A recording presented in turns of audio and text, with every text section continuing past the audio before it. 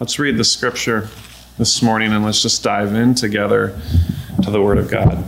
I'm going to read from Genesis 2, starting with verse 4, because that's where this passage really actually begins. Sometimes the chapters happen in weird places in the Bible. All right, it begins this way. These are the generations of the heavens and the earth when they were created, in the day that the Lord God made the earth and the heavens, when no bush of the field was yet in the land, and no small plant of the field had yet sprung up, for the Lord God had not caused it to rain on the land, and there was no man to work the ground, and the mist was going up from the land, and was watering the whole face of the ground. Then the Lord God formed the man of dust from the ground, and breathed into his nostrils the breath of life, and the man became a living creature. And the Lord God planted a garden in Eden in the east, and there he put the man whom he had formed. And out of the ground the Lord God made to spring up every tree that is pleasant to the sight and good for food. And the tree of life was in the midst of the garden, and the tree of knowledge of good and evil. A river flowed out of Eden to water the garden, and there it divided and became 4 rivers.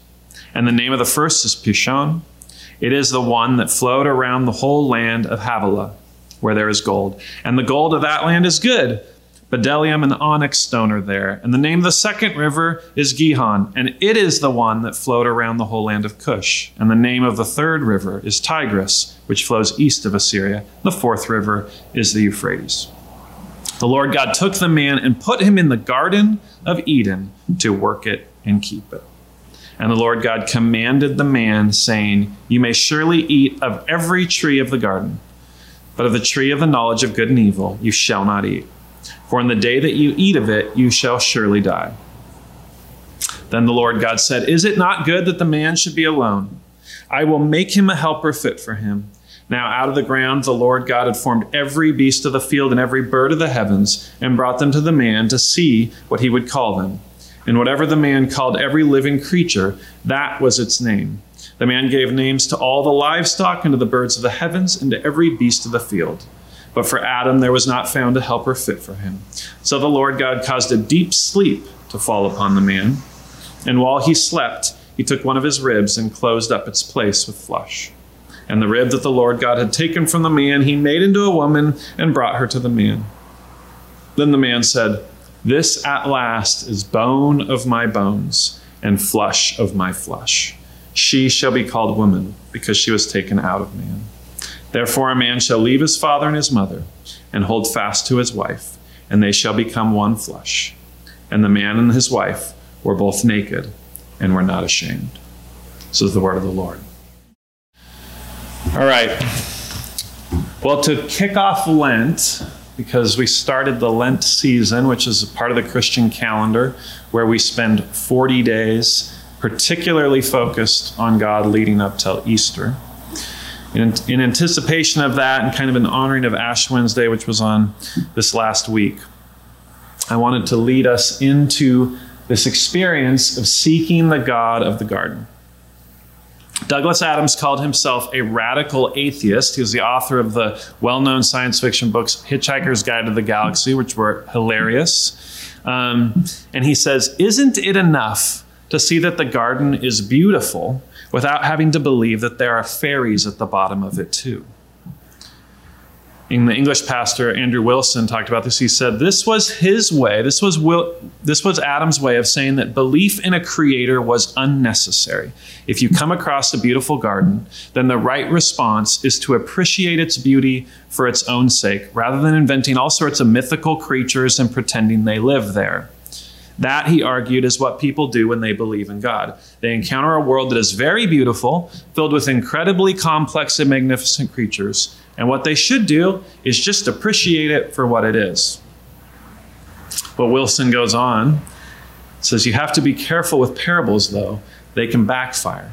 Of course, a beautiful garden would not make me believe in fairies, but it might make me believe in a gardener. But this is challenging because if we look around right now, or if you read the news, or if you're like me and you went downtown last Friday morning, 5 a.m., and walked around downtown, you would say there is a lot of beauty, but there's also incredible tragedy.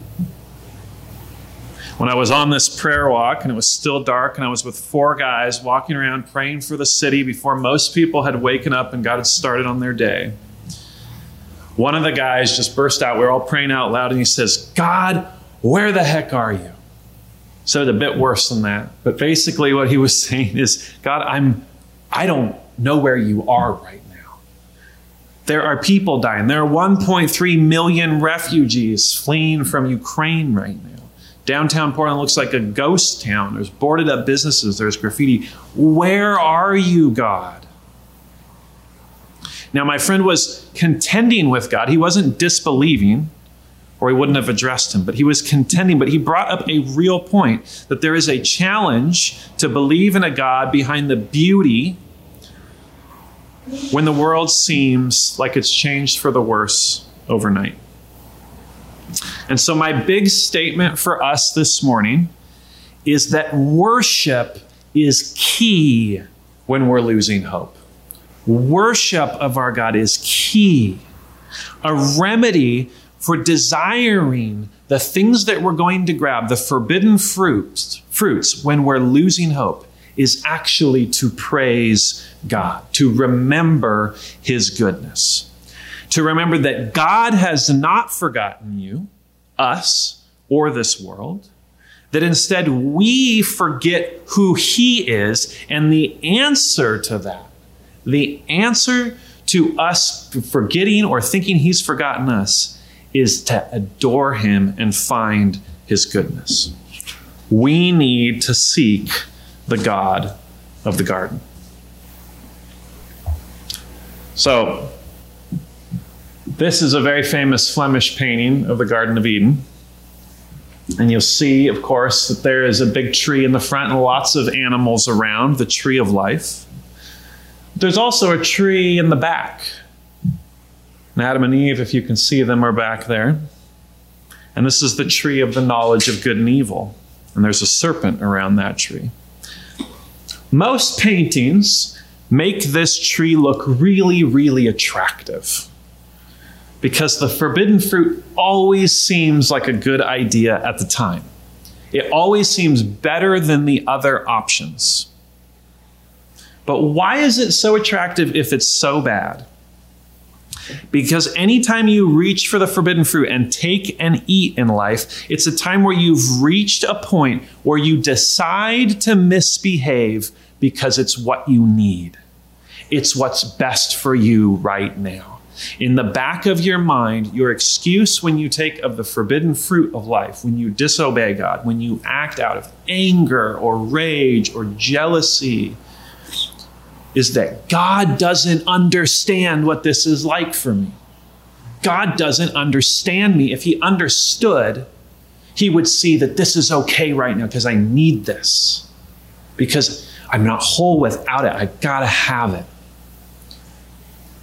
And our first step today is to remember, don't eat from that tree. Don't eat from that tree.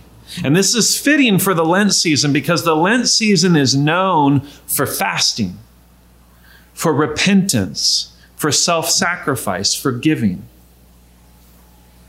The message of Lent is actually, don't eat from that tree.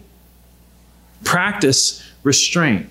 But I want to show you today that that alone, God knows, won't work. And in fact, the serpent twisted that very command to make us feel like God doesn't want you to have what you need.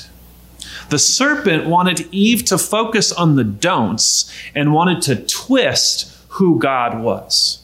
And this is what we are tempted to do with God's commands when he doesn't give us what we want, is we say, he's withholding it from me, and I don't know if I like you anymore, God. It might be, where are you, God? Or it might be, God, I'm angry at you. God, I want something, and you're not giving it to me. What does the serpent say? How does he twist who God was? He says, you won't surely die.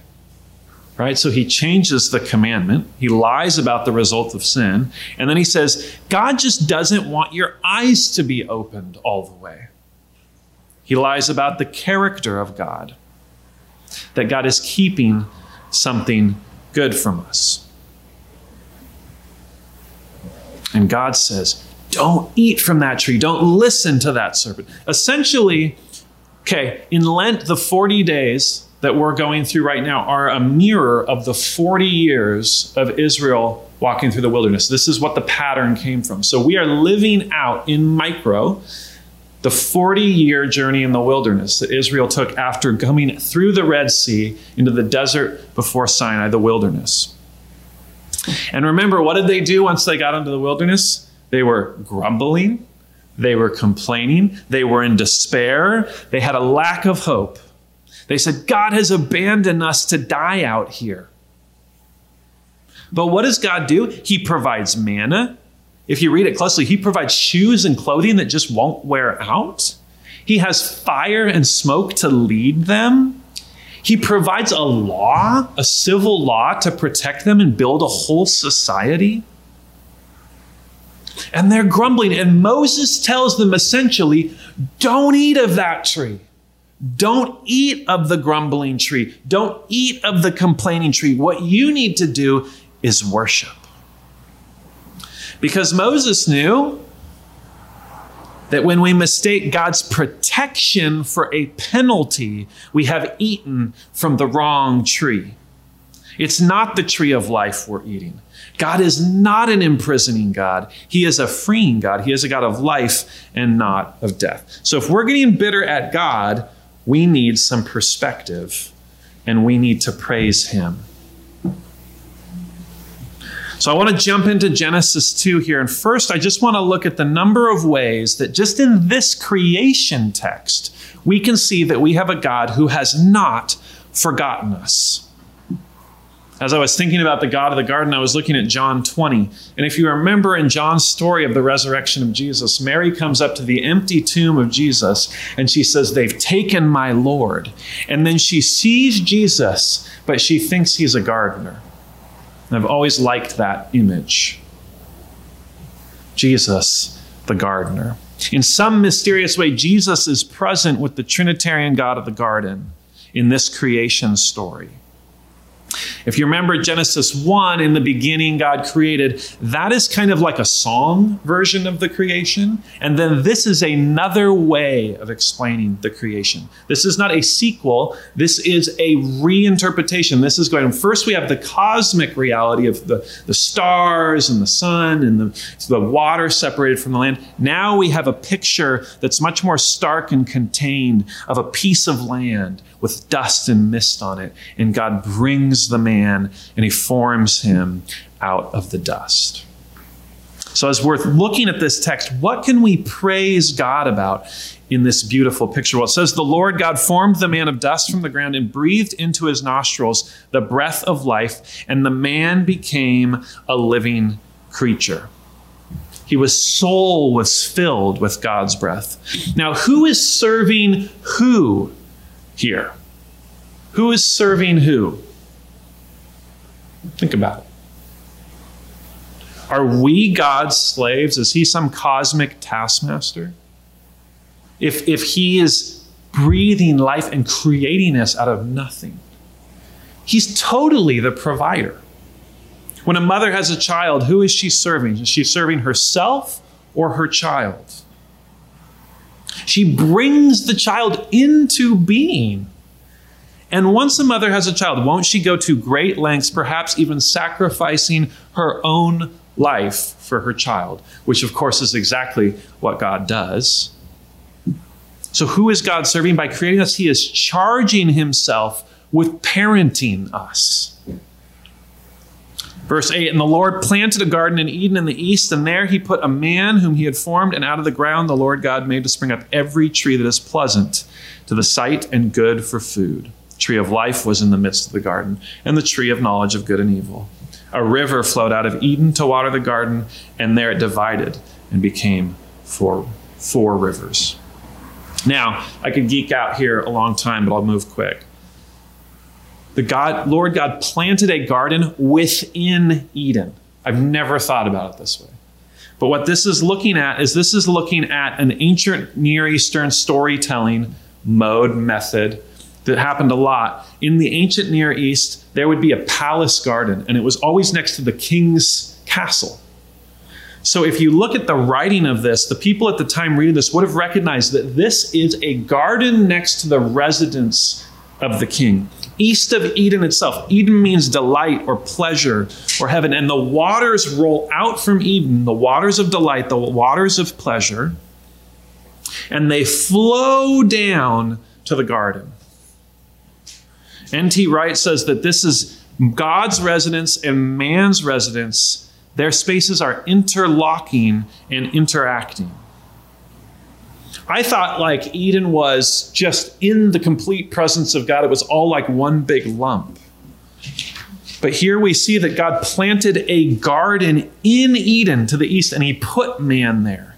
So this is a separate domain from God's presence, but they interlock. They're interconnected. Eden is a nexus point. This garden is where the king would go out, and he would tend it and care for it and enjoy it and spend time in it and rest in it.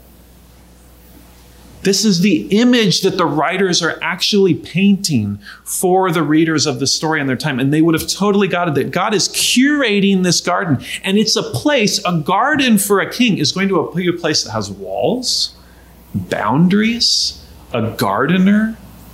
It's going to be selective. It's going to be tailor-made. It's designed for humankind. We are made with the breath of God, but we are not God. We are not his equals. We have God's likeness, but not his total essence. We are humankind. He is divine. He is the great gardener king. And God's intentions for us are good. He gave us life itself. He gave us bodies. He gave us the ability to choose. He gave us food. He gives us a place to call home. Everything we have is because of our great God. Verse 15 says, the Lord God took the man and put him in the Garden of Eden to work it and to keep it. Wait a second.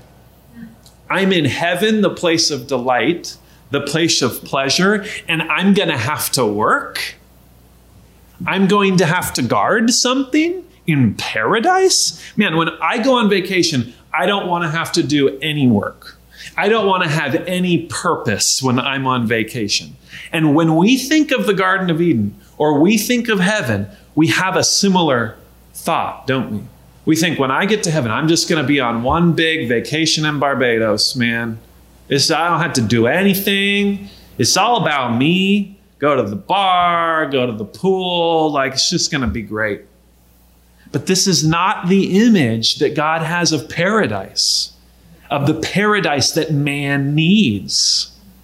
When I'm in heaven, I'm not going to be a person who isn't following any rules. Heaven is not going to be a place where I can do whatever I want and where I don't have anyone to tell me what to do. So don't live your life trying to get to a place where you're completely independent in your own authority. It's a dead end, is what this story tells us. In other words, don't eat from that tree.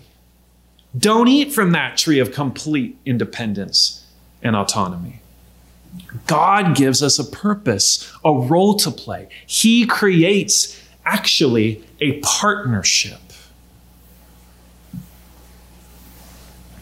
It says, God took the man and put him in the garden to work it and keep it. Can God keep the garden? Well, I mean, think about it. Can God keep the garden? Of course he can keep the garden. He created the garden. So what is he doing? He's appointing us, and he's actually serving us by having us serve the order of his design. It is a service to us for mankind to have a purpose. He's actually serving mankind by involving us in his project. In other ancient Near Eastern myths, the gods created humans as their slave people. And then the gods left, and the humans had to do all the hard work. And so this story, in many ways, is a comparison of those, and it's a contrast. All these other stories about creation floating around the ancient Israelites. They're going to encounter them. They're going to hear about them. Ours is different. Those are not about the true God. Many scholars believe that this whole biblical creation story is a contra story. It's opposed to the other stories. The other cultures have multiple gods. The Israelites have one God, Yahweh. And he has created his people to be in benevolent partnership, cared for and provided for. And it's linked to an early instruction. If you remember Genesis 1, there's a similar instruction to what we just heard. It says, God blessed them and said to them, be fruitful and multiply and fill the earth and subdue it. Rule over the fish of the sea and the birds of the air and every creature that crawls upon the earth. That's the similar mandate said in a different way. But what does 128 show us? It shows us something important. God's instruction is blessing. It says God blessed them and said to them. God's instruction for us is his blessing for us. He didn't bless us and then curse us with work. He blessed us with purpose. So there is a kind of work that we do that is truly good and purposeful for us. God has not forgotten us, even in our work. The Lord God commanded the man, saying, you may surely eat of every tree of the garden, but of the tree of the knowledge of good and evil you shall not eat, for in the day that you eat of it, you shall surely die. Now, this gets us to like the major issue that people have with God. Why did he give us the choice to sin? Like, why are we here the way we are? But see, even that idea, when you hear the word forbidden fruit and you get frustrated, that's a problem. Our problems run that deep. Don't eat of that tree. Don't let the devil twist God's character for you. The gardener God is a wise God. In the Greek, they talk about God being the logos, right? Jesus is the word. And what it meant is he's the order, he's the wisdom of the universe. So this is the wise gardener who knew that living, multiplying, flourishing, working is actually part of all of that is knowing how to exercise restraint. The tree that has the forbidden fruit is a sign that to live well is to know when not to do something. We can see that just in Genesis 2. To be obedient to what we are told to do, even though we may see something we think is better. And that is a lesson all of us can remember every day.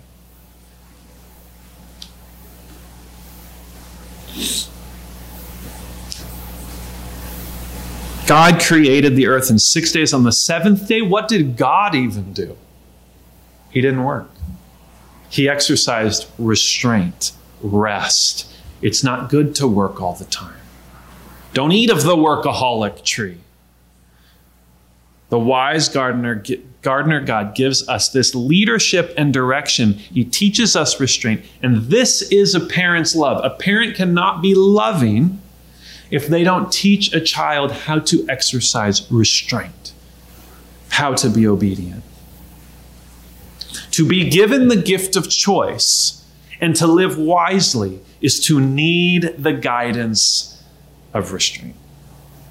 All you have to know, all you need to know is if you go to an all-you-can-eat buffet, right? What do you need to do if you go to an all-you-can-eat buffet? You got to exercise some restraint, or the next day you're going to be in big trouble.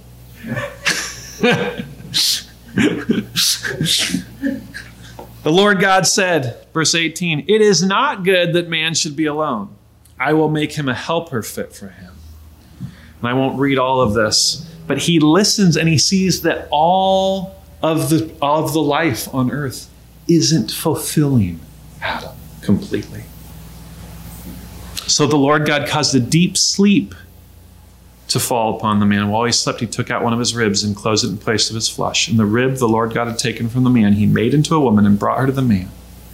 And then the man said, and this is so beautiful, this at last is bone of my bones and flesh of my flesh. This at last. Now, you might already be going, woman taken out of man, what is going on? I'm not a helper to a man. Don't eat from that tree. Or you might say to the men in the room, you might say, I don't need any help from God or any woman. Don't eat from that tree. God is a listening God who listens to our needs, and he knows that mankind, Megan, Arthur, Ron, Andy, he knows that just you and God is actually not enough.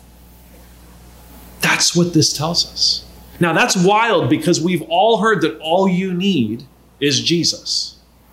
Right? Everybody's heard that. Well, all you need is Jesus. I mean, you're lonely. All you need is Jesus. You shouldn't be lonely. No. This text tells us that God looked into Adam's eyes and he says, you need a friend. Isn't that helpful? Isn't that helpful to know that God listens to our needs and he knows? He loves us with a parent's love. And it means that our design, our actual biological makeup is not whole without human community. So, just to round out this first point of who God is and is he forgetting us, we can see that we're seeking a God in the garden. We can remember God has not forgotten us. He is our loving parent. He is giving us life, place, purpose, choice with the blessing of instruction, because I don't want choices if I don't know which one's the right one to make. Restraint and community. What do we do? What do we do? We all know how this next part goes. Next page in your Bible, Genesis 3. What are they back there doing? What are they back there? Don't eat! Right? And they're way back in the distance of the painting, listening to the serpent. What we do is we forget who he is. We forget who God is. So quickly we forget. Humankind did not gain choice when we ate the apple. That is not what gave us free will. We had free will to begin with. When we ate the apple, we poisoned free will. You can have choices and not make bad ones. God gave Adam the ability to make choices, and he told them, just don't make the bad ones. Trust me, know who I am, know how good I am, and trust me. Worship me. If you worship me, if you're in awe of me, if you adore me, you won't want to make the bad choices. But they did, and the choice they made was to forget who God is, focusing on the commands, but not on the worship. And they began to believe lies about who God is. And it tastes so good for a minute. We forget God anytime we give into anger and rage, and that power feels so good. Just a little taste, it just feels so good. We have control, man. We're in control. Jealousy and envy, for just a second it goes, oh man, I feel so fulfilled just imagining that thing I don't have. Anytime we use our judgment and not his, we go, yeah, that's the way that should have gone. That's what that person should do. Anytime we withhold our love, we go, now they're coming back to me. See, now I got the power. I'm withholding the love. Anytime we seek to curse and not to bless, we get a little taste of that godlike power, but it's poisoned. And this brings us to the first promise in the Bible, which is in this text, right in the heart of it. Verse 15 through 17. You may surely eat of any tree, but of the tree of the knowledge of good and evil you shall not eat. For in the day that you eat of it, you shall surely die. This is called the first covenant in the Bible, the first promise, command with a condition. God makes a promise and he says, I promise you this, and if this, then this, right? It's like a contract. And he says, this is what's going to happen. One author puts it this way: God promises Adam life and blessing, but that promise is conditional upon Adam's obedience to God's commands not to eat of the fruit of the tree. Adam's penalty for disobedience would be physical and spiritual death, as well as a curse on the ground, so that Adam would have to work harder to grow crops. We see that in Genesis 4. One of the results of Adam's sin was that he would have to toil all of the days until his death.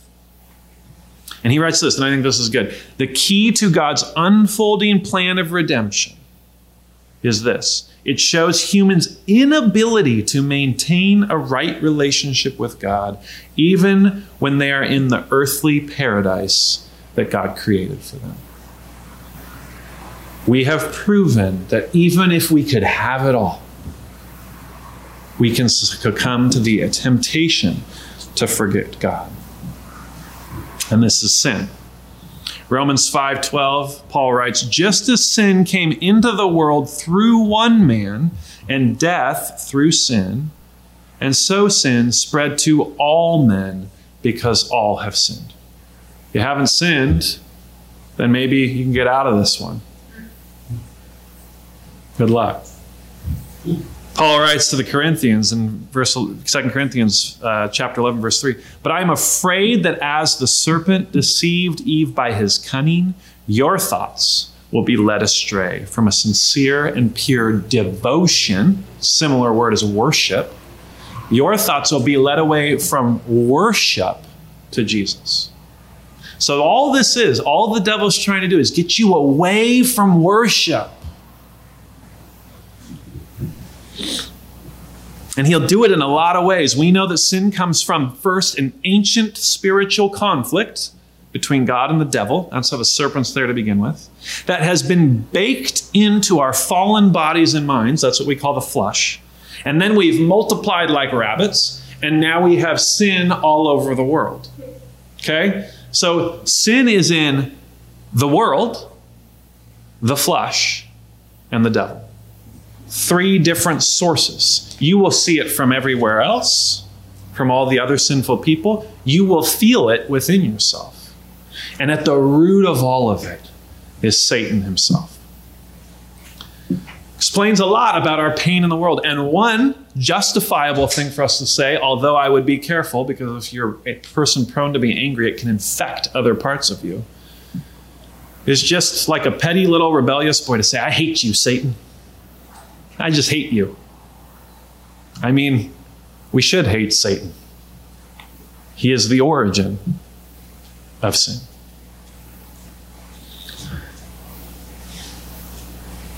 See, the fundamental question the serpent asks isn't just, is God your protection or your prison? It's, is he worthwhile or is he worthless? Like right now, I get out of church, I go home, something doesn't go the way I want. God, what are you doing? Are you worthwhile or are you worthless? You're not showing up where I want you right at this second. I'm having an argument I didn't think I was going to have. I've got traffic, whatever. I'm frustrated. Is he worthwhile in that moment or is he worthless? In light of everything we've just read in Genesis 2, is he worthwhile even when you're not feeling it? Or is he worthless? That's the question. And that draws us to worship. So when we look around at the world right now, we say, can God hack it with how the world is right now? Just go worship him. And you will see that he absolutely can. But a lot of people are ringing in right now that God is not very useful. The world definitely needs guidance, just not from God, because look at what's happening. But Genesis 2 and 3 tell me this is not a God problem. This is a Satan problem. And now it's a people problem because we're infected by the evils of the rebellion against a good God. And all of this is a people problem. And at the root of it is the evil deceiver. So what happens in Genesis 3?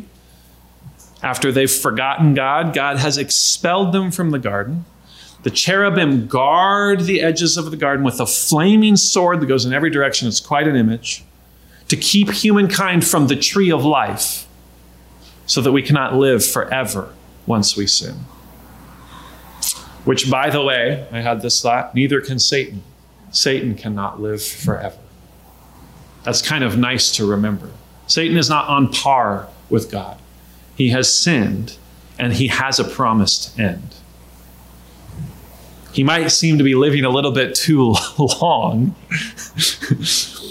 but Jesus will come again, and he will kill the dragon. So God did expel us, but in a way, if we really think about this story and our good parent, who really expelled themselves? We did. Individually, collectively. If you're a murderer and you murder somebody and you know the law, are the police imprisoning you? Or have you just imprisoned yourself? Do you have any right to be bitter that you've gotten imprisoned when you knew the law and you disobeyed it? When we forget God, we find ourselves in a prison of our own making. So when we think about Ash Wednesday, which the kind of the big line of Ash Wednesday, if you think about it, people putting the black crosses on their forehead if they're Catholic. From dust we come, into dust we return. It's admitting that we are in desperate need of God, just desperate need of God. So that gets us to let's talk about worship now for a minute. Okay, we know God has not forgotten us. We know it is us who has forgotten God. And we need to seek him out through worship. What does seeking him look like? Well, he's actually given us a purpose, right? He's given us instructions. In Genesis 2, we can see what worship is. You wouldn't think of this as the passage to pick on worship, but we can see what it is. God gave us life, bodies, and an eternal soul. I'm a firm believer he gave us an eternal soul. What you have will go on forever in some way, shape, or form. It just depends on what you do with it, how that's going to look for you. And he created us to be relational. We will worship relationally. We are meant to be with Jesus in this intersection in the garden next to the palace, to walk in the cool of the day with the wise gardener. We are meant to be communal. To be communal and be with others is to be in worship of the Creator. If we are with Jesus and we are together, that is a form of worship. That's what we do at the church. And there's also a functional component. He says, now shape the world with me. Guard it and keep it. Care for it. Name the animals. When we are following God's purpose, we are in worship. Looking back at Genesis 2 helps us know who we are and what we were meant to be so that we can praise the one who gave us all of that. Isaiah 51, verses 1 through 8, it shows us what it means to praise our Creator, Gardener God. Isaiah writes, listen to me, you who pursue righteousness, you who seek the Lord. Look to the rock from which you were hewn. That's very much Genesis 2. And to the quarry from which you were dug. From dust, God formed the man. Look to Abraham, your father, and Sarah, who bore you, for he was but one who called him. Abraham was just one. That I might bless him and multiply him.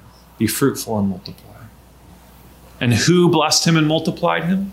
Who is the one who makes us fruitful and multiplies us? God. For the Lord comforts Zion, which is Jerusalem, the mountain with the temple and the people of God. For God comforts Zion. He comforts all her waste places and makes her wilderness like Eden, her desert like the garden of the Lord. Joy and gladness will be found in her, thanksgiving and the voice of song. Give attention to me, my people, and give ear to me, my nation. A law will go out for me, and I will set my justice for a light to the people. In other words, don't eat that tree. because of all of this worship. Remember all of who you are. Remember what I do for you. Don't eat of that tree. My righteousness draws near. My salvation has gone out. My arms will judge the peoples. The coastlands hope for me. My arm they wait. For my arm they wait. Lift up your eyes to the heavens and look at the earth beneath. For the heavens vanish like smoke. The earth will wear out like a garment, and they who dwell in it will die in like manner. But my salvation will be forever, and my righteousness will never be dismayed. That's a God you can worship. That's a God you can trust. Isaiah and Genesis 2 both tell us something really important. In verse 3 in Isaiah 51, for the Lord comforts Zion. He comforts all her waste places and makes her wilderness like Eden. We got ourselves into this mess, but who gets us out? We can't get ourselves out of this mess. The Lord makes her wilderness like Eden, her desert like the garden of the Lord. So important to remember that. We are in partnership with God, but when we look out in the world, we are not getting out of this mess. He is getting us out of this mess. So the story of humankind, when they leave the Garden of Eden, they travel east of Eden. The story of Israel is that shortly thereafter, to be near to God will be related to sacrifice. Remember, Abel and Cain is one of the next stories that happens. And what are they doing? They're sacrificing to God. This is how they ask for his presence, for his blessing. This is how they atone and repent and show and sacrifice for themselves to show their heart that they are willing to give of themselves because they understand the penalty that they made. They're willing to pay the cost. And these altars become Eden-like intersection zones between man and God. That's what an altar is. And so this sacrificial culture starts. And what happens? For humans, we think, well, it's pretty bad. I need to do these sacrifices. And pretty soon we realize we can't pay it. Like, I can't do enough. It's all up to God. I can sacrifice something for him. I can really try to atone. Like if you offend your wife or your husband or a good friend, what do you try and do? You try and make it up to them. That's all a sacrifice really is. I'm trying to make it up to you, God, but we can never make it up. It's really up to God what he's going to do, just like it's up to your spouse or friend what they're going to do when you try and make up. It's really the ball's in their court.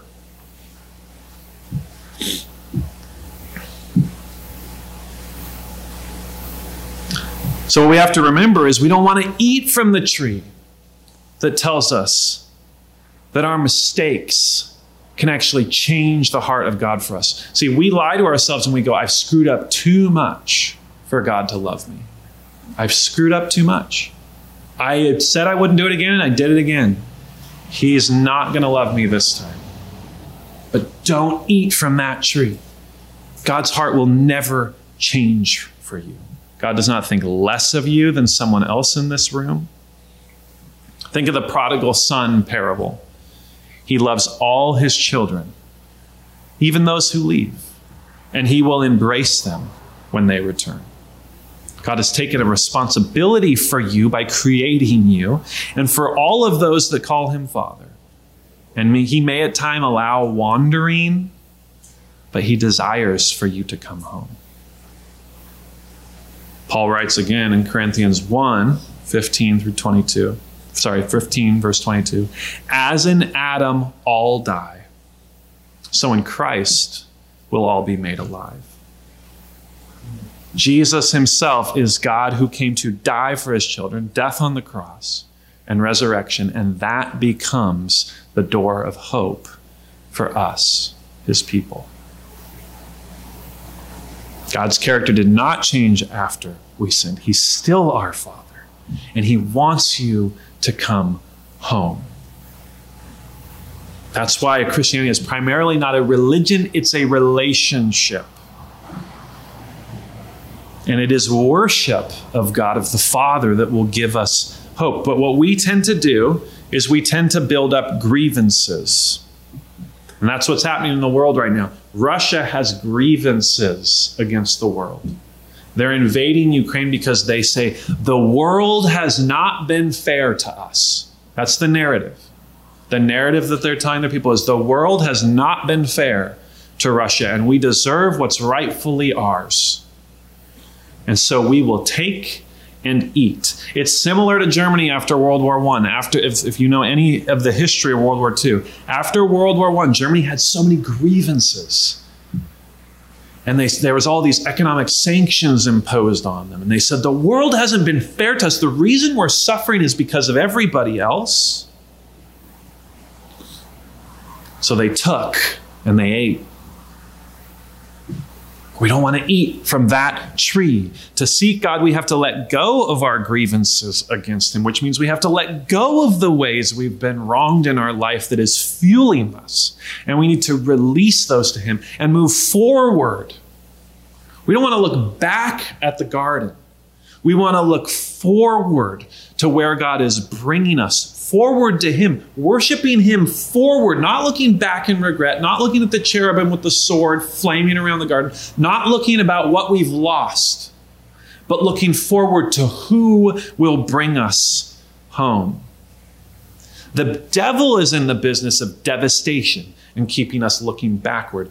God moves us forward and keeps our eyes on him in worship, in hopeful worship. So I use these countries to show the gravity of what grievances can do.